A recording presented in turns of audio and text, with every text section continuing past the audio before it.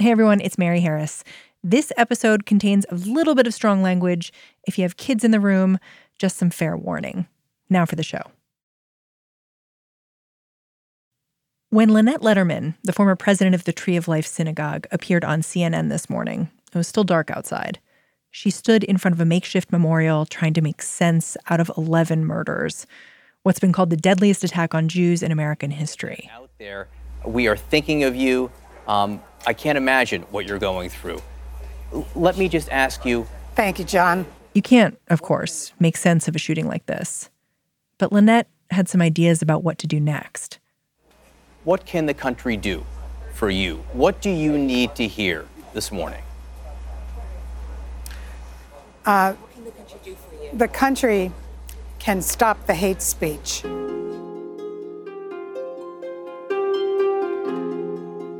Over this past week, we have been talking a lot about the power of words. Words that divide us. Once again, I'll remind you that the very first thing the president did was condemn the attacker, and the very first thing the media did was blame the president. And words that drive people to the polls. We are about law and order and borders and jobs, and they are about allowing crime to enter our country with open borders. My general message to this caravan is do not come. You will not be allowed in. There is a right way to emigrate to the United States, and this is not it. In this population of people that would come here are folks that have a history of gun, gang, drug, and violent crime histories that sometimes have a profound impact in a personal way on Americans. Yeah, it's really important. And how much these words spoken by people who run this country, impact the behavior of the rest of us. This weekend, journalists became internet archaeologists, digging into the Twitter timelines and Facebook profiles of men whose words have transformed into real-life violence. First, there was the Florida bombing suspect, who messaged friends with racist memes and peddled conspiracy theories online. Then, the Pittsburgh shooter, who logged onto a far darker corner of the internet, a place where his words, his hate, wouldn't be questioned. I'm Mary Harris. This is What Next?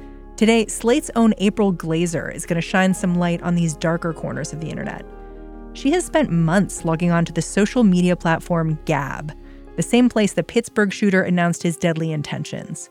She's going to explain what could come next for these internet communities. Stay with us. This episode is brought to you by Discover. When it comes to your finances, Discover wants you to know they are the credit card that is always there for you.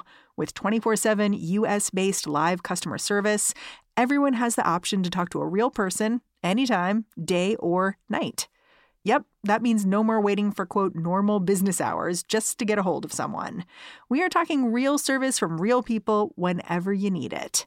Get the customer service you deserve with Discover.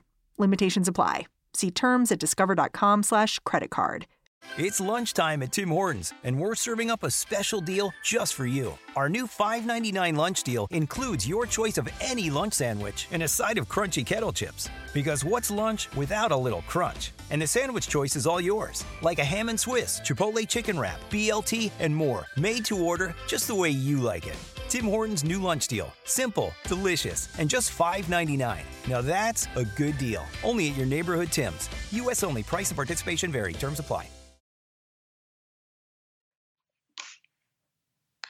April? 1 second. Sorry. Okay, hello. Hey, April, it's Mary. Mary, hi. It's nice to actually talk to you. Ooh, I'm blowing up. So I What's happening? I'm getting email threats saying that you're going to be doxxed. April Glaser spent her morning fighting off supporters of the social media network known as Gab. It started with a few emails. I guess the first one was at 10 a.m. this morning Eastern. What did it say? Don't fuck with Gab. You're a disgusting liberal cunt. Oof. Is that what you guys want on the radio, on your show? April was getting threats that she was going to be doxxed, that her private and identifying information was going to be shared online. It was all because over the weekend she published an account of what life inside Gab is all about. Even though the site publicly denounced the actions of the Pittsburgh shooter, Gab's statement said the platform had a zero-tolerance policy about violence. It was on Gab where the shooter felt he was safe to reveal his hate. When April and I spoke, Gab had just been blacklisted by its domain provider and other internet companies. For people who don't know what Gab is, can you explain it? Sure. Gab is a social network that was created in 2016 in response to Twitter and Facebook and more mainstream social networks taking a harder line against hate speech and kicking people off the platform who were engaging in hateful rhetoric and abusive and harassing rhetoric. And so the founder of Gab, Andrew Torba, decided, well, if you're going to keep kicking us off, we'll just create our own. And so he created a social network where the premise is that you can say whatever you want and you will not be kicked off for hate speech. And that has turned into a place where people who are not allowed on the main socials go to speak freely.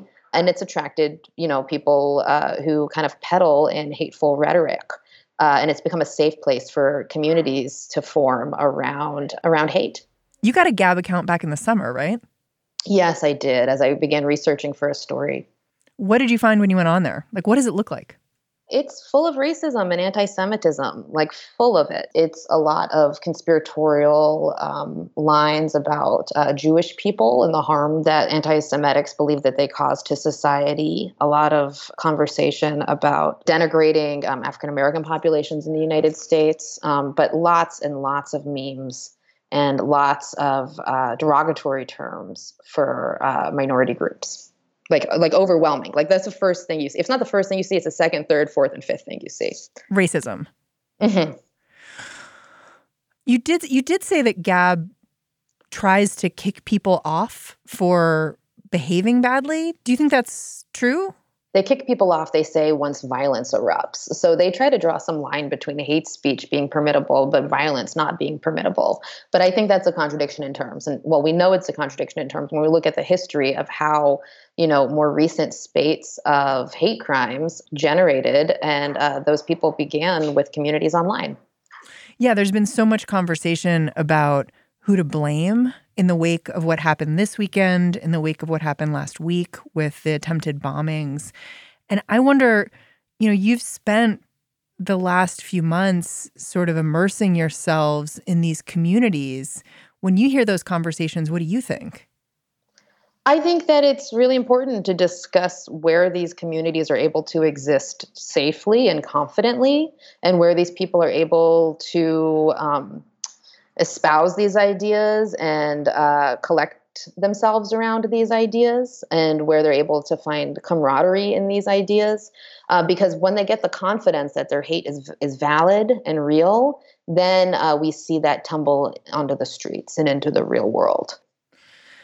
What was interesting to me about some of your reporting on these internet communities was that you took it beyond just Gab, this one platform, and you mentioned that the people who started Gab have started something called the Free Speech Tech Alliance. Can you explain a little bit about what that is? Sure. So that was actually from last year. I'm not sure if that's still active, but Gab was complaining that as they were getting threats from service providers that they didn't want to do business with Gab because they were providing a safe place for hate, that they could go offline. And we saw that happen last night. Gab is now no longer active because various service providers and hosting providers decided they didn't want to do business with Gab anymore in the wake of the shooting on Saturday morning. And in response to that, they became kind of ardent anti-monopolists because they said, well, if just a handful of internet companies can decide they don't want to do business with us, then they can kick us offline entirely. And they were calling attention to the monopolistic nature of the internet. We have this idea that the internet is this decentralized place where anybody can set up a website.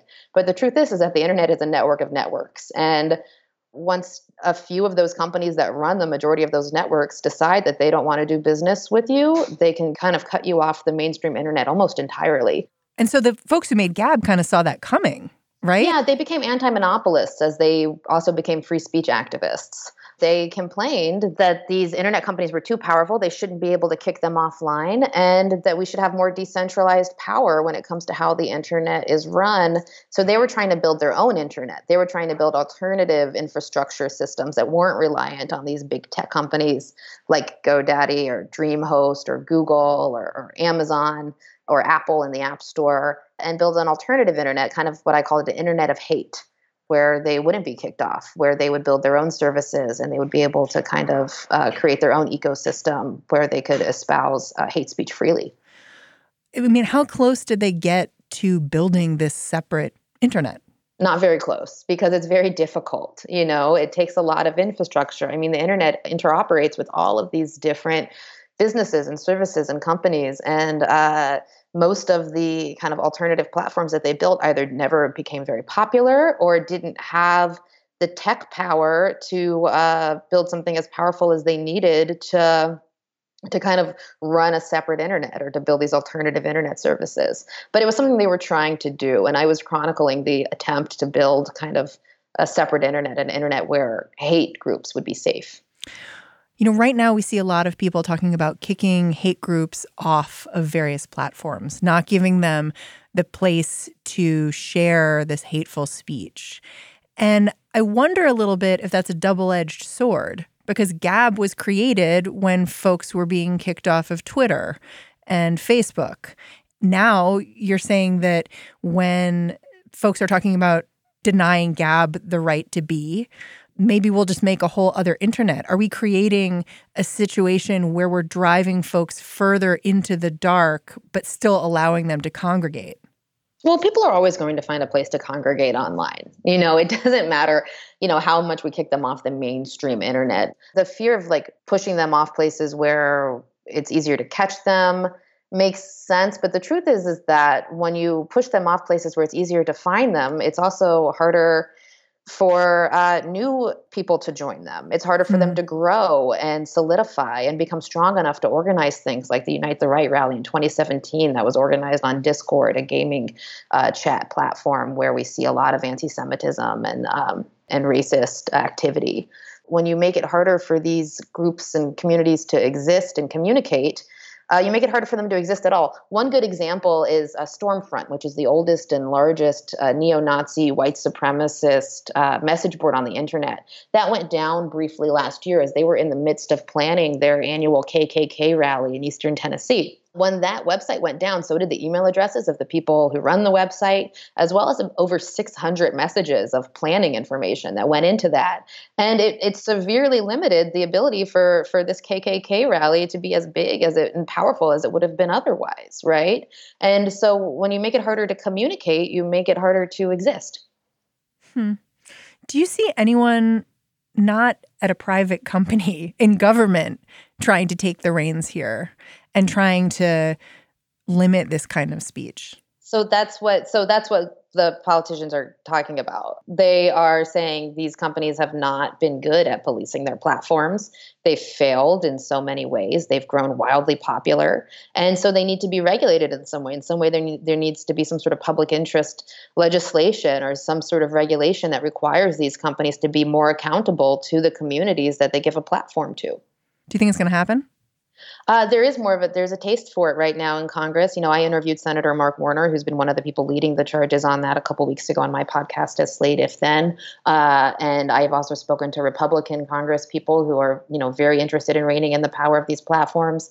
You know, the line from the Republican side has largely been that these platforms are biased. They have a liberal Silicon Valley bias. There's really not a lot of standing or proof of that. But there is a general desire, though, that these platforms are not really working compatibly with creating kind of a safe conversational space for us to get the information that we need to participate meaningfully in a democracy, whether it's disinformation that's muddying our political conversations, or it's providing shelter for hate groups to organize and then spill out into the real world.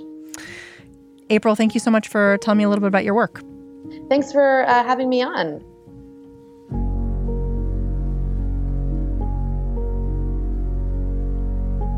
After April and I talked, Jack Dorsey, the founder of Twitter, announced he had an idea for how to tame online speech.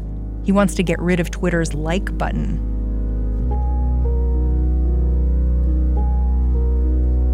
Finally, over the weekend, one more person passed away, and I want to pay tribute to her.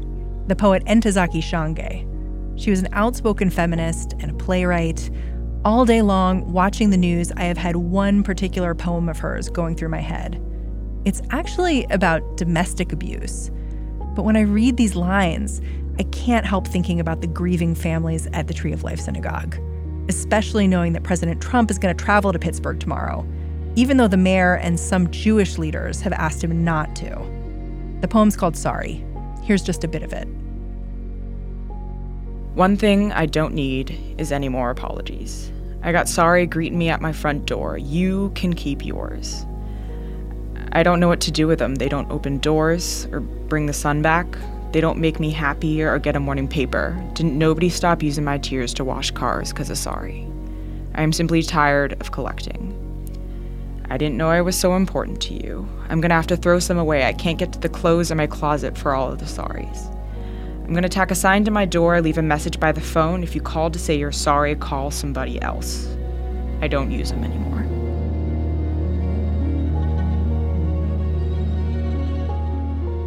That is our show. What Next is an experiment. We're piloting this thing through the midterms, and we want to hear what you think. Review the show on iTunes or Apple Podcasts. Your reviews give us crucial feedback for the show, but they also just help other people find us so we can hear what they think. What Next is hosted by me, Mary Harris, and it's produced by Mary Wilson and Jason DeLeon. Our engineer is Terrence Bernardo. Talk to you tomorrow.